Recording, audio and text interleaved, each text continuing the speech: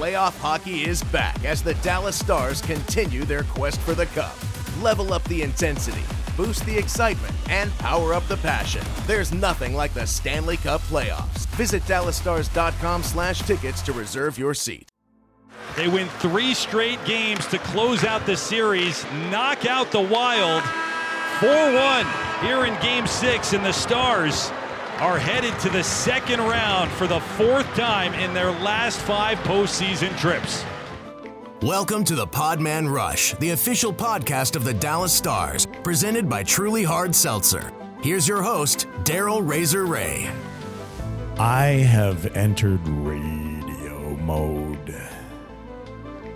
We are moving into radio exclusive territory on Stars Broadcasting. Do you know why? Because history repeats. The Stars send the Wild to summer in 2016 and 6. They send the Wild to summer in 2023 in 6. And the Stars power play, eviscerated the Wild shambolic PK and made what we dubbed Flabbergast Foligno the series' biggest goat. Always just absolutely perplexed and apoplectic as to why he was heading to the sin bin or to the shower and handing the Stars power play goal after power play goal. Oh, it feels so good. It's good to have you all back here in the Podman Rush Studios, brought to you by Truly Hard Seltzer. Mike Heika has joined. Where do you want to start, Mike? Random thoughts in net? I'll go first if you want. It's up to you. I just wanted to make a request for Karma Chameleon. Are you doing the top 40 today there, Yeah, Daryl? I know. It sounds a little bit like we're coming into the 10 o'clock hour here at Dallas Stars YX. This is Culture Club. No. Yes, go ahead and start. I'd love to hear your thoughts. Well, let's talk about time, right? 9 o'clock starts. In the words of Kucherov, number 1 BS, right? Yeah, I think that's fair. Casetas in St. Paul, the most delicious sandwich known to mankind. You go to Casetas, you get the Italian hero, you add capicola to it, and it's just heaven. It's divine. It's the best sandwich I've ever had. You shouldn't look forward to a sandwich as much as I do, but I do when we go there. And it's enough calories to drop a bull moose. St. Paul Hotel, where we stayed. Wonderful staff, super convenient, terrific food, but holy time warp. Titanic decor, as our boys called it. They should have had Celine playing on a loop in the lobby. They have not changed the comforters nor the design to that place since the Titanic was still afloat. And how about this for cocky winners make the rules hyperbole? Minnesota's the best, Minnesota's best hockey team has been, is, and currently resides in Texas. And lastly, the storylines and how they played out. Go. No, Mike, go. You had a pause there. I thought you were waiting for me to jump in. Well, I was trying to be dramatic, Mike, but you ruined it now, so go ahead. I was just going to encourage Stars fans to not call out Seattle fans as rubes and new hockey fans who don't know anything like the veteran fans in Dallas. So just a little sarcasm there for you. Yeah, we'll get into the Kraken here in a little bit, but I still want to throw more dirt on the Wild, don't you? It's fun. They just make such a big deal of it. And I was talking to the lady in the press box, who's just the sweetest lady in the world. And I was exclaiming to her that, hey, the fans in Texas didn't steal this. We didn't ask for it. It just got dropped in our laps and we embraced it. And it's been a pretty good ride. And she goes, yeah, but what about Norm Green? Well, I really don't have any defense for that one. It's just, yeah, let it go. 30 years. 30 years.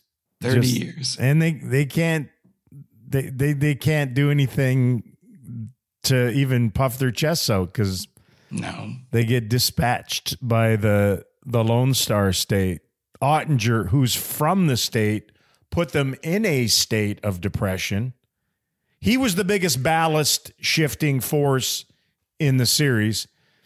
And I point directly at Game 4. I think a lot of people will, and that's what happens in a playoff series. You start to forget some of the times when things were a little dicey. And coming out of that shellacking they took in Game 3 in the first game up in Minnesota, it was like, holy moly here. What are we in for? They were doing all the garbage after whistles and getting away with it and running guys, and the Stars didn't really even test Gustafsson in Game 3. It was putrid. They get into Game 4 and they're just opening up all kinds of scoring opportunities for the Wild in the early going, and there's Jake. And Jake puts on a clinic at the position. And from then on, they couldn't figure him out. The Stars got their full game underneath of them. Once again, they really tightened up after that win in Game 4. In Game 5, they played really well. Obviously, Jake shut him out, but they shut him out. I thought the entire group was terrific in front of them. And the same thing happened up there in Game 6, where they just flat out classed them in Game 6. So that was the first big, look at this, look at him in the series. What else you got? I do think there was a psychological battle that raged in the heads of both teams. I think Dean got a little revved up, and that got his team a little revved up, your buddy Dean. And it worked for a little bit. It's funny that, I never thought of the Stars as a diving team. And all of a sudden now it's the number one story and the refs are calling it.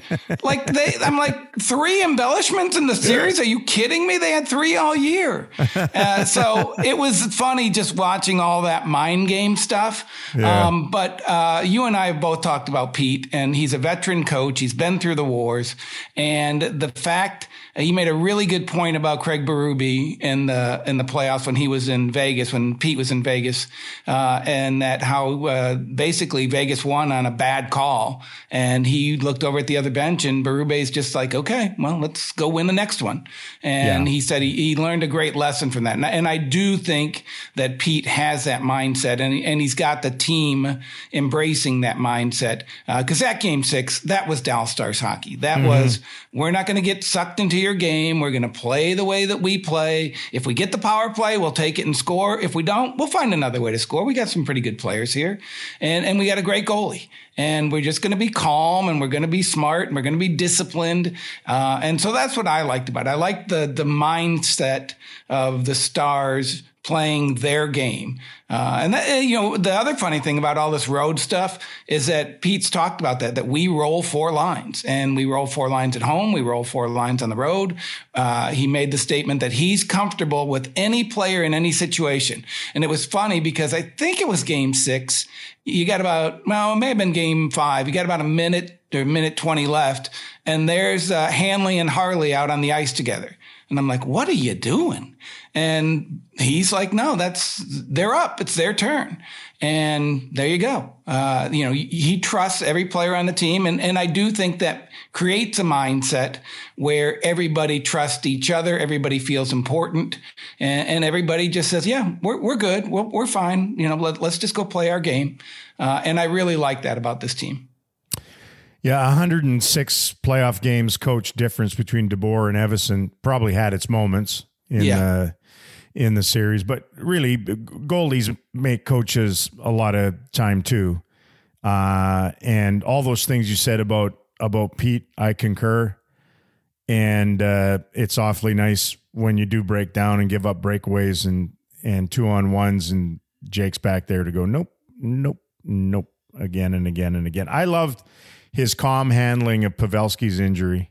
Yes. And, he even admitted to us, he was like, yeah, a younger Pete DeBoer, a 40-something Pete DeBoer probably loses his marbles there and can't believe that it's not something more than what it was. But, they see behind closed doors, but on the bench and that, the feeling was next man up, and the drumbeat of they are delinquents in pressers was awesome. And like you said, and until diving gets brought up or embellishment, it's not really probably in the psyche of the refs in the series. And it wasn't the same refs every game. It was different. No. 2 different refs every game. But there's a series supervisor, and the officials want to know what's going on in the series, what they're walking into, and they get prepped for it, and they have this, and you have one side, and the social media is picking it up, and they're talking about how they take penalties. That's what they do. That's what they're all about. And you know what? There are a bunch of Greg Louganuses on that side. They all have their Speedos on, and they're splashing around, and planting your little seeds. I love it. I think it's the greatest. I think it's the greatest thing. We need more of that. We need something interesting. Everybody can't just sit there behind a microphone and talk about how, we have a lot of respect for their side and they're such a good team and it's blah, blah, blah, blah.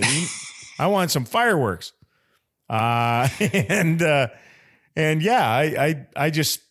think if you look at the teams that won game 7s here, and I know that wasn't a game 7, it was 6. But some of that experience pays off, man. Did you see that nugget last night? DeBoer and what's his who with the Florida Panthers, Paul Maurice, who are tight buddies. Both of them are perfect in game 7s. So they must have the secret. They have the secret, whatever it is. They're not sharing it. It's exclusive to those two guys. So. Some of the other stuff in the series on D, Miro dominated. Yes. I mean, my Lord. I asked Hitch a series that Zubov dominated most for him, and he mentioned the second conference final against Colorado in 2000, I guess it was then. He said he had full command of every shift that he was on the ice, and that's what it felt like with Heiskanen. Yeah. Nothing bad really happened when he was out there because he was so good defensively, could cover up for others, controlled the puck. He added an awful lot, played him straight up against their top lines when he could. The Suter story was big. I wondered how it was going to go for him, and I thought it went just absolutely superbly. And heading into the series, one of the big curiosities was going to be the deal with both Klingberg playing against the Stars and Suter playing against the Minnesota Wild. Both of them had been moved on from by the former teams and that. And I just, you always wonder about bitterness, don't you? Yeah. Yeah, definitely. And the old adage that, bitterness is when you swallow the poison and expect the other guy to die. But that didn't really happen in the series, and flipping Hanley for Miller stabilized that third pair again. Depth was a big deal. The newbie on defense, I love Thomas Harley's play in the series. It reminded me again of that old adage: you can only throw young guys to the wolves if you know they can stand their ground, and they had firm confidence that he'd have no problem, and they ran at him. Yeah. And tried to goad him into stuff and tried to make him give up the puck sooner than he wanted and hear footsteps and all that. Although that dissipated a little bit as the series moved along, but I thought it was great. I thought the group, if you were looking at one area where you were like, not a concern, but you were just wondering how are they going to go here? How are they going? Because they were certainly the target of the Wild heading in, right? Like they were going to be the bunch that was going to have a target on them, and I thought they handled it beautifully. Well, we talked beforehand. On paper, that's the weak spot of this team. They've got a really great number one. You could say S is a number two or second pairing guy. And then basically, I mean, if you're just charting them, it's a bunch of 5s and 6s. And for them all to come together and play well and handle the physical pressure that Minnesota put on, it was a great thing. With Ryan, it's interesting in that I really, not unlike Texas Stars fans, I really think he doesn't get it. Like he goes, I wanted to stay. I didn't want to leave. They wanted me to leave, and you're going to boo me. Yeah. He's just like, it really is confusing to him, but that's just fans. I don't know that they were booing him because he got bought out. Yeah. Well, it's a lot of money, $6 million cap. Yeah. I take some of that back. You're right. It does affect their cap somewhat. So, okay. But it was more that he was Uncle Nasty against Kaprizov early in the series, and they got all sideways on that. But yeah, it was. But on Harley, I just think that it's so funny how, fans, media, whoever, we're assessing how the front office and the coaching staff does its job. And there were so many people who were upset that they sent Harley down for the full AHL season. And they thought he should be here. And they thought that he should be playing ahead of Suter or whoever. And you look at him and go, oh my gosh, he is so much better than he was in training camp. Like that AHL season helped him immensely. And I think they talked to him every single day about being a better defender. And he is now. I mean, he is a much better player than he was a year ago. Yeah, he's more mature, and you can see it in his play. The other thing, you always hear about righty-lefty and how every coach on the planet wants righty-lefty D pairs just to move the puck better. Lefty on the left side makes and sense. A right shot over on the right shot side. And the Stars only had one right shot defenseman for the series. After Miller went out, Hanley's a lefty over on the right, and Heiskanen's a lefty over on the right. It was just Yanni Hakanpää, and that was it. And still, they moved the puck well. They handled things extremely well. So that was a huge bright spot. So was Roope Hintz. He's okay. He was electric throughout. Klingberg might need some, he might have to go out and get an emotional support animal after the trauma Roope inflicted on him on the opening goal of Game 6. And he did that. I mean, the shorthanded goal, the hat trick game, a couple of 3-assist games. They had no answer for him. They had no answer for him. And Eriksson Ek, would he have, at least trimmed some of that? Maybe. I don't know.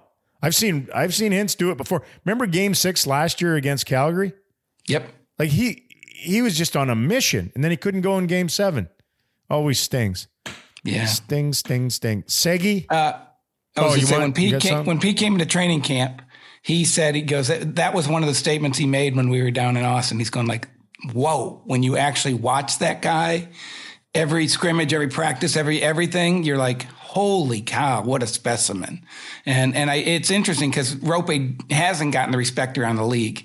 But, I think one of the players said, Domi said, if you were putting a player together on a computer game, it would be Roope Hintz because he's big, he's strong, he's fast, he's talented. And so it's neat to see all that playing out on the national stage right now. Yeah. And I was really happy for Tyler Seguin. 100 playoff games. He's matured. He's engaged now. He's accepting that he's going to be whatever role he's going to be on this team, but also given the opportunity to fill a void up the lineup and on the number one power play, perks the ears up a little bit. And whether he was going to be an impact guy on that line with Marchment or Domi, or if he was going to be up with Robertson and Hintz, if he was going to be on the number 2 power play, on the number 1 power, he just looked like a guy that was ready to embrace whatever the role was. And then he not only embraced it, he was a major factor in the series, especially on the power play in particular. Yeah, good on him. Yeah. You always ask me stat questions. What is Tyler Seguin's single best goal-scoring playoff season for the Dallas Stars? Are you asking your own questions, or am I supposed to parrot? You always ask me. Said? You throw me under the bus and say, why don't you know this answer from 1984? What's his greatest goal-scoring season as the Dallas Stars? In the playoffs. Oh, God. I don't know. Half the time he's been here for what, 7, up. 8 years? It should be like 10 or 12, right? Yeah, it's 4. It's not a lot. 4. Yeah, even when they went all the way to the final in the bubble. Yeah. And that's it. And so, well, he had to get his hips fixed in the bubble. I know. After the bubble. I know. He's had some ups and downs and some injuries, but the fact that he's already off to a 4-goal start in this playoff year. Yeah. And again, the power play driven, which is what they needed in that series. But you look back at a lot of the previous runs, and in particular the bubble run when there were a ton of games. He was obviously playing hurt. I look back at that thing sometimes, and I'm just like, remember how physical he was? Yes. Like he was, he was banging around like a fourth liner, and it was just like, okay, well, he can't really be hurt, because we were questioning whether he was fully healthy or not. And then after the series or all of it's done up there in Edmonton, it's like, yeah, I'm going to have my hips done. It was like, what? What? Okay. I guess you were. The other guy I'd like to mention is Dadonov. Gurianov did some exotic things in the bizarreness of that bubble, but Dadonov is a much more impactful player and consistent, and produced at even strength when they needed some stuff. And he and Domi both have been terrific adds. The depth as the series wore on, game 5 and 6, I thought were tipped in the Stars' favor, thanks to the bottom 6 forwards, if you want to call them that. Yeah. Or, Marchment started to hit his stride, and Domi avoided the penalty box more than he did in the early stages of the series, and played, and you could see how that helped the Stars, and they played fast, and he skated hard, and they hounded the puck in the offensive zone, and that fourth line, I thought as it moved along, obviously they're penalty killing, but Radek had a great game 6, some big moments to get pucks out. In game 5, he had the biggest moment of game 5, 2 minutes in. He sustains a knee-on-knee hit. Stars get a power play out of it. He comes back into the game, a huge block in his own zone later in the opening period. Like, it was just, there was all of that stuff underneath of all the execution of the top end guys, particularly on the power play, and the Wild couldn't match any of it. Yeah. I mean, it's funny because you talk about the depth players, and I agree with you, and then say that the Stars' best players outplayed the Wild's best players, and that's a pretty good formula for victory right there. It always is. Yeah. You look at the Wild, back-to-back 100-point seasons is nothing to blow your nose snot on, right? Like, that's not easy to do. It's been, I looked at it, it's been 18 years since the Stars posted back-to-back 100-point seasons. Wow. So it's not like the Stars beat, just some also ran. They were a very good team in the regular season, but the Stars silenced their top scorers, and when they did have opportunities, they either were unvarnished or Jake, and it was at times equal measure of both, right? Like they missed the net on. I still can't believe Hartman didn't score on that one to start. I think game Steele 6. as well. Didn't he? Like, he went 4 Steele foot had left. One just before Marchment scored it at the buzzer. Yeah, Zuccarello's coming in off the wing. You're not going to get a greater opportunity than that. He doesn't even hit the net, rips it off the window, and around it goes. So their depth was questionable. Their top guys were brutal. Like, Matt Boldy was brutal. And whatever, I don't know what the deal was with Kaprizov, but he had zero impact. The Stars wouldn't allow a lot of it, and some of it probably on him. And we'll find out how dinged up he was. Maybe we won't. Maybe he just didn't have it. I thought he tried too hard at times too. I think that can also be a really, like, he felt that. You see this with McKinnon sometimes. He thought that he had to save the day. Yeah. And I think that, that's a bad plan typically. Yeah, they put the cape on and they're going to be superheroes, and it just seems to be counterproductive. They missed Eriksson Ek, but then you look at that and you're like, well, do you think the Stars missed Joe Pavelski? Yeah. It's like, that's a wash. The bully garbage really faded as the series went on. Like, you think of how it went in the early going, and then Ryan Reeves and all that gunk that was going on. There was none of it in games 5 and 6 and most of 4. You didn't see much of that at all. Them trying to get, because I think they realized this ain't going to work. We can't intimidate them, and we're getting penalties just trying to hunt for hits. So once they backed off the throttle in that, I thought the Stars had a superb advantage, and their goaltending was just good enough to lose. And that's how outside of game 1, that's how they played. And the officiating was interesting too. I think if they had swallowed whistles like they did in game 3 up there, the Stars might have been in some trouble in this series, like who knows what that would have looked like. But once they started to nail individuals for, again, hunting for hits and taking runs at guys, whether you believe they were penalties or not, they were getting nailed, and the Stars were making them pay for it. Yeah, and I think it got into their heads too, because that's what I mean. Yeah. Well, I mean, technically, if you break down, whatever, is this a trip? Is this whatever? It gave them something to complain about. But I do believe that the officials are like, look, you're running, Foligno, you're running around like a crazy man out here. This is not the hockey that we want to see, and we need to find something to calm you down. And so that's, to me, why he got some of the penalties he got, because he was just flinging his body around in a reckless manner. And they're like, well, what was the official call that one time? You can't do that. I mean, that's kind of what the penalty they wanted to call was. You can't do that. And then obviously I think in game 6, they were just, they didn't do it. They didn't even try to throw their body around.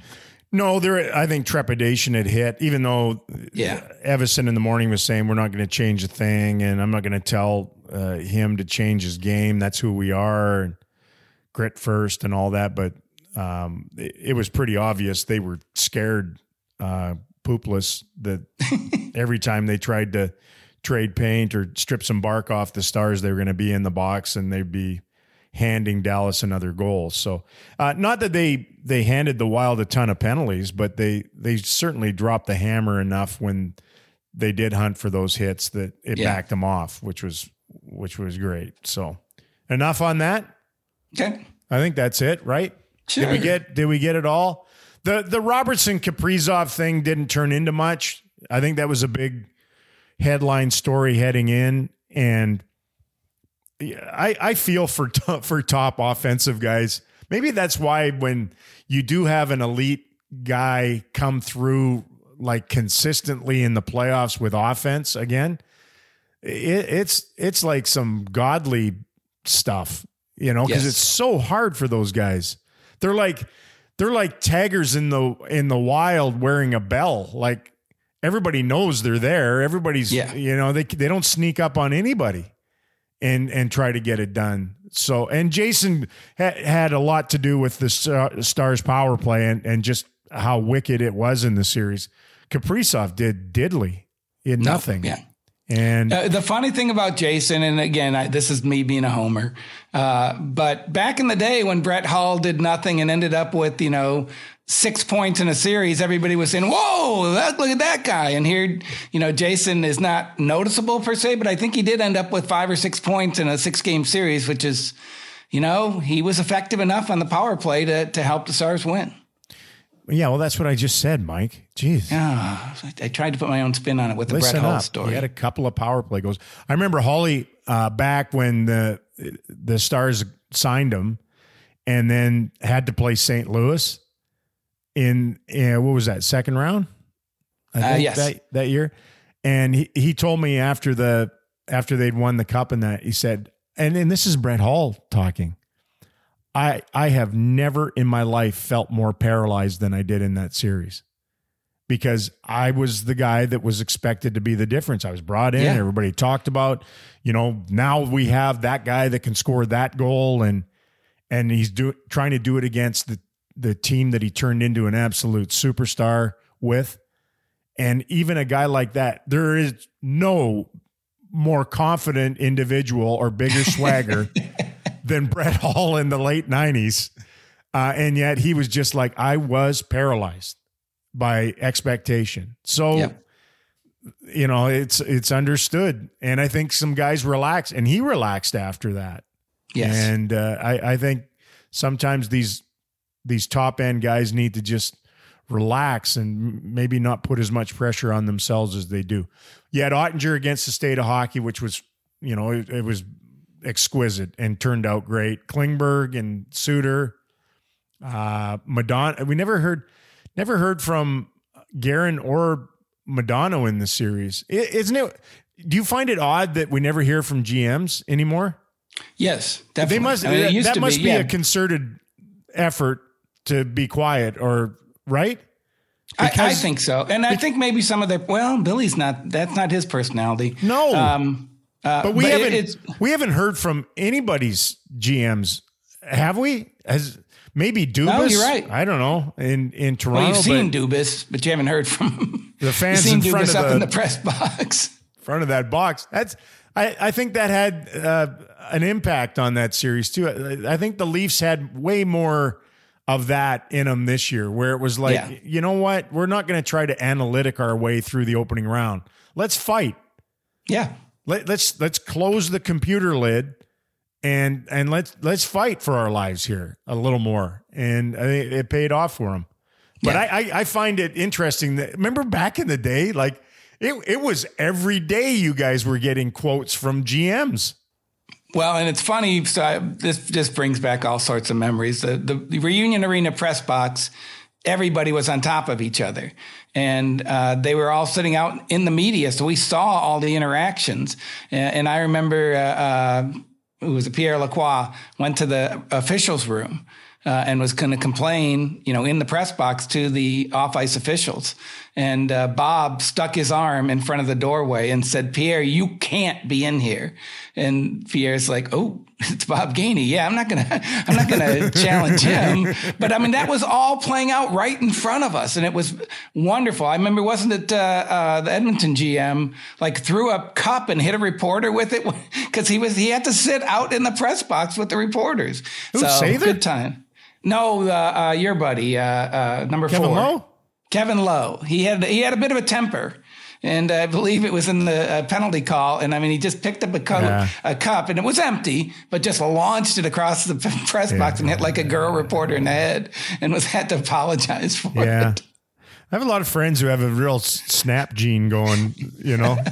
I wouldn't want to have been around my boy Cam Neely last night after the Bruins lost.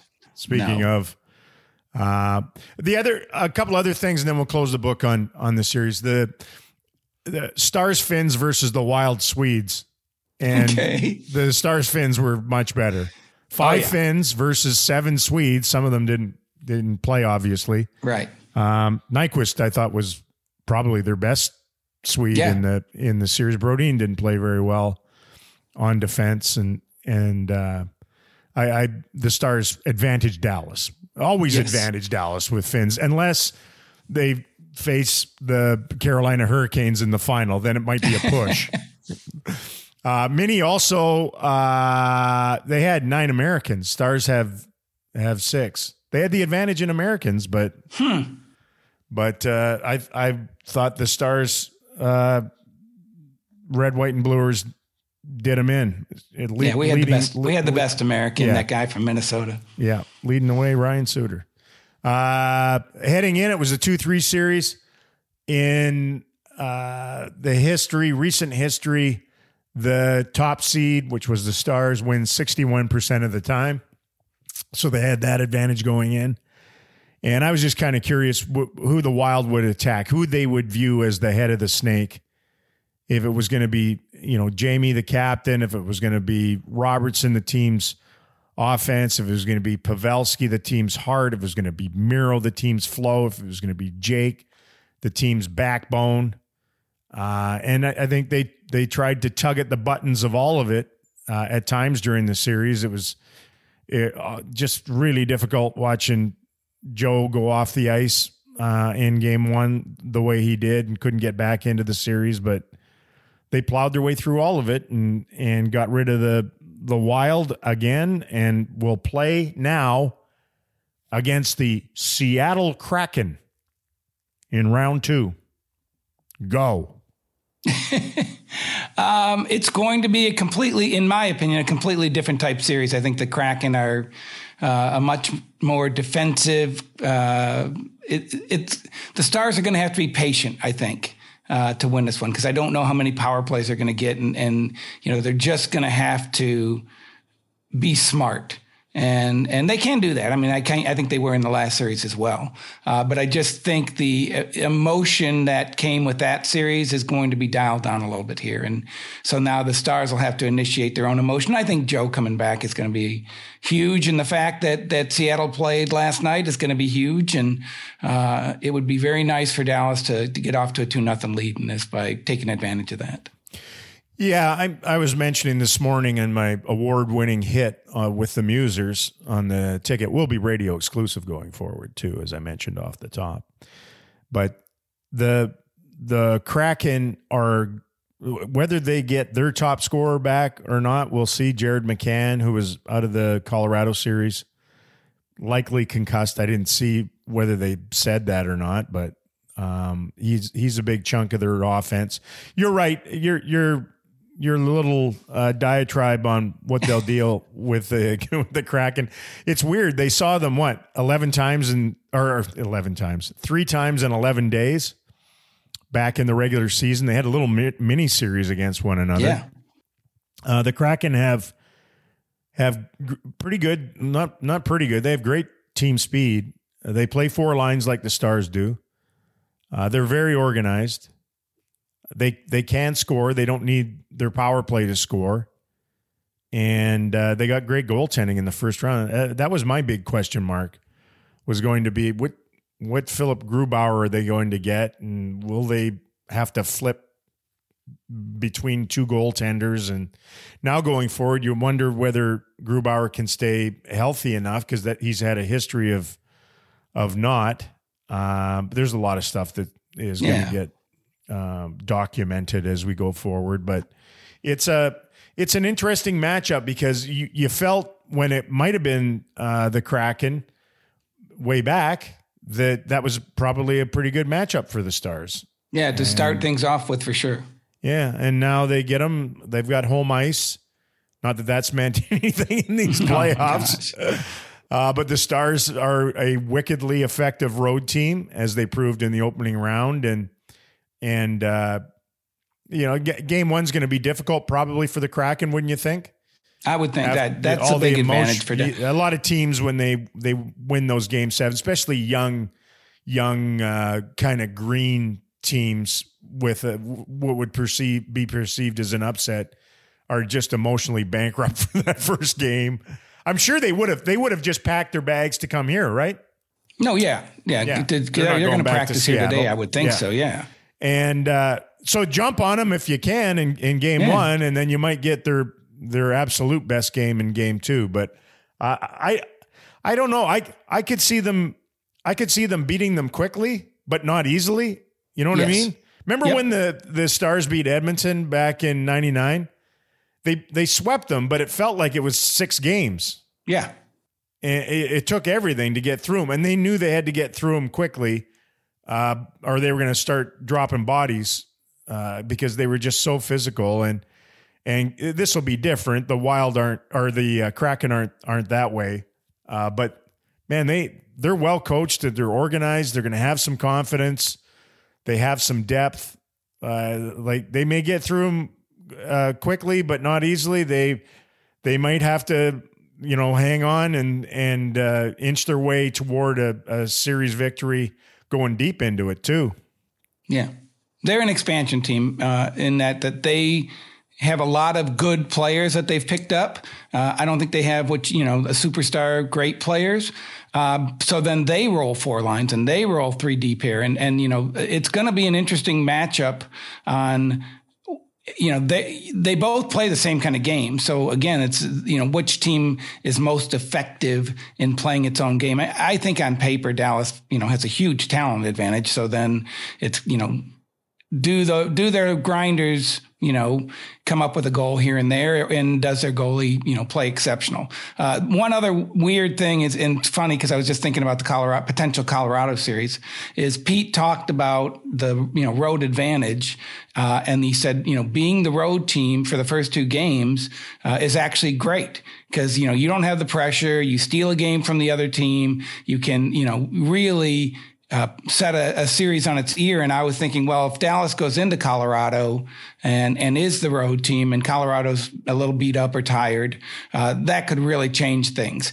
And I would say Seattle could potentially do the same thing here, but I think the fact that they just played negates that a little bit. And so, I think on paper, you could say if you're looking for an upset that, they could come in here and steal game 1, but it's going to be a lot harder for them.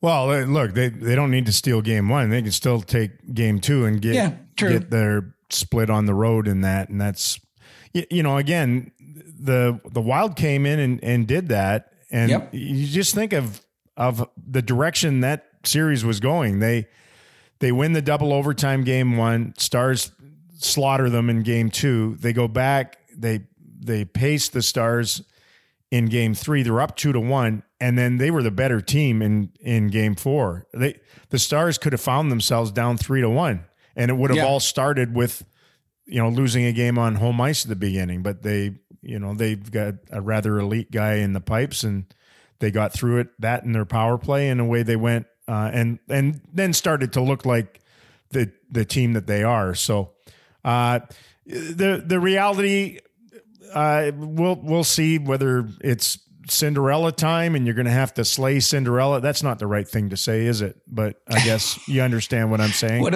have been a great movie, though. No, yeah. I'm apologies to all the Disney people out there. It's not what you want to do. But it's a terrific venue out there. There's history. Here's some tidbit stuff for the broader scale. Tom Ghilardi, who owns the Stars, also is a co-owner with the Kamloops Blazers, the greatest junior franchise in the history of junior hockey. And they are playing Seattle right now in their series in the West Final. And the Stars are about to play Seattle in their series, the second round of the Stanley Cup playoffs. And, Seattle had the Metropolitans way back in the day. They've had the Seattle Breakers, now Thunderbirds, and there's a lot of hockey rattling around in the Pacific Northwest right now, and a lot of it is very near and dear to our owner's heart. So this will be interesting. The history of all of this suggests that the second round won't be as titillating as the opening round. Correct. And I don't know. You can get the opening round has become, it's become something that people should probably pay the ungodly fees that they do to UFC and all that. You know what I mean? Pay-per-view. Like it's great. It's phenomenal. It's the combination of that and March Madness and all these things just cooked into 2 weeks in the opening round of the Stanley Cup playoffs. And I'm not sure if it's great that your upsets and your road teams are winning or if it's a bad thing.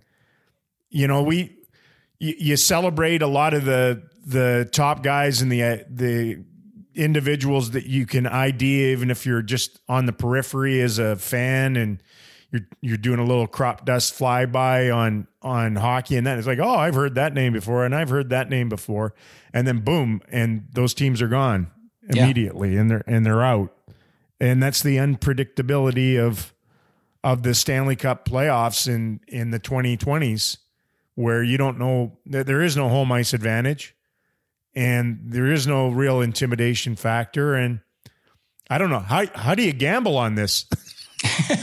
How do you make money? How do you make money in the gambling world on this stuff? How do you pick it? How do you handicap it? I don't know. Crazy. Well, I will make my public apology to my good friend Jim Nill, who for the past 5 or 6 years I've been criticizing for saying, just get in, just get in. I'm like, I hate that attitude. I hate that. And now you look and you're like, just get in, because being the best team in the history of hockey, 135 points get you nada. Nothing. You don't get a whole lot of advantage. You get home ice. Oh, wait, the road team won 31 times. So even home ice doesn't mean anything. No, although, Winnipeg just got in and they just got out in a hurry too. So with some wild fireworks on the way out up there, but whatever. As I mentioned this morning, the Stars are the best team in the Central Division. Proved it a lot this year, and now, although they're not going to be able to put the laundry up in the rafters at American Airlines Center, they are the last team standing out of the Central. They're the best. They're the best, Mike. Yes and no. I do. I give Colorado Concur. I give Colorado a little bit of a pass because of the injuries and everything they had to deal with. Because when Colorado's completely healthy, I would like to see these two teams play each other, because I do think that would be a heck of a series. Stars are the best team in the Central, Mike. Yeah, you probably think Heiskanen's better than Makar too, Homer. Stars and here you go. Stars in 4 or 5. Not against Colorado? No, I'm just kidding. No, well, maybe. I don't know. I know. I don't know. Stars have made their way through the Avalanche in years past, Mike. I'm not sure if you followed the team. You seem like a radio homer right now. Oh, my God. You should see me. Once I don't have to put makeup on, I just go nuts on the complete homer. I do not see anything other than stars everything. You're wearing your Andy Moog jersey in the press box. Just absolutely rake the officials over the coals for every call. And if the Stars do lose a game going forward, they were jobbed. There's no question. No, that's what we like. I just think I honestly, honest to goodness. And then we'll probably get out of here unless you have more. Nah. This team right now, when you look at them and you look at what's left in the playoffs, you can see the path. You don't have to squint or try to concoct some different things to move in there. No hooey or any of that garbage. You just look at the team.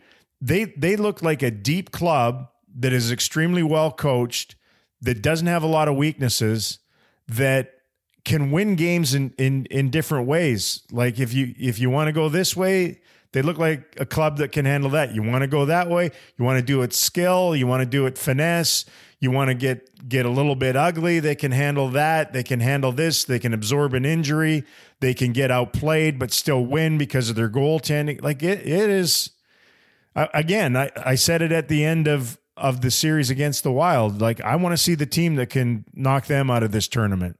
I want to see the team, because they look like they can get themselves at least to the conference final. I know they're going to have to beat a very good team once they get there. And I could see them in a Stanley Cup final against maybe the Buds of Toronto. And wouldn't that be something? It would be fun. I'm getting ahead of myself. I'm a big fan of. That's what we do here on the Podman Rush. That's right. So I do have them in 5 or 6 against Toronto. I'm joking there. Yeah, you are. Since you're throwing out predictions. All right. I like Ted Lasso. I love the show. Right. And I'm talking to Mark Janko, assistant GM Mark Janko, the second best assistant GM in the league. Hi, Tom. in Minnesota. And so Trent Krim, the reporter who covers the team in Ted Lasso, he has a skeptical eye all season.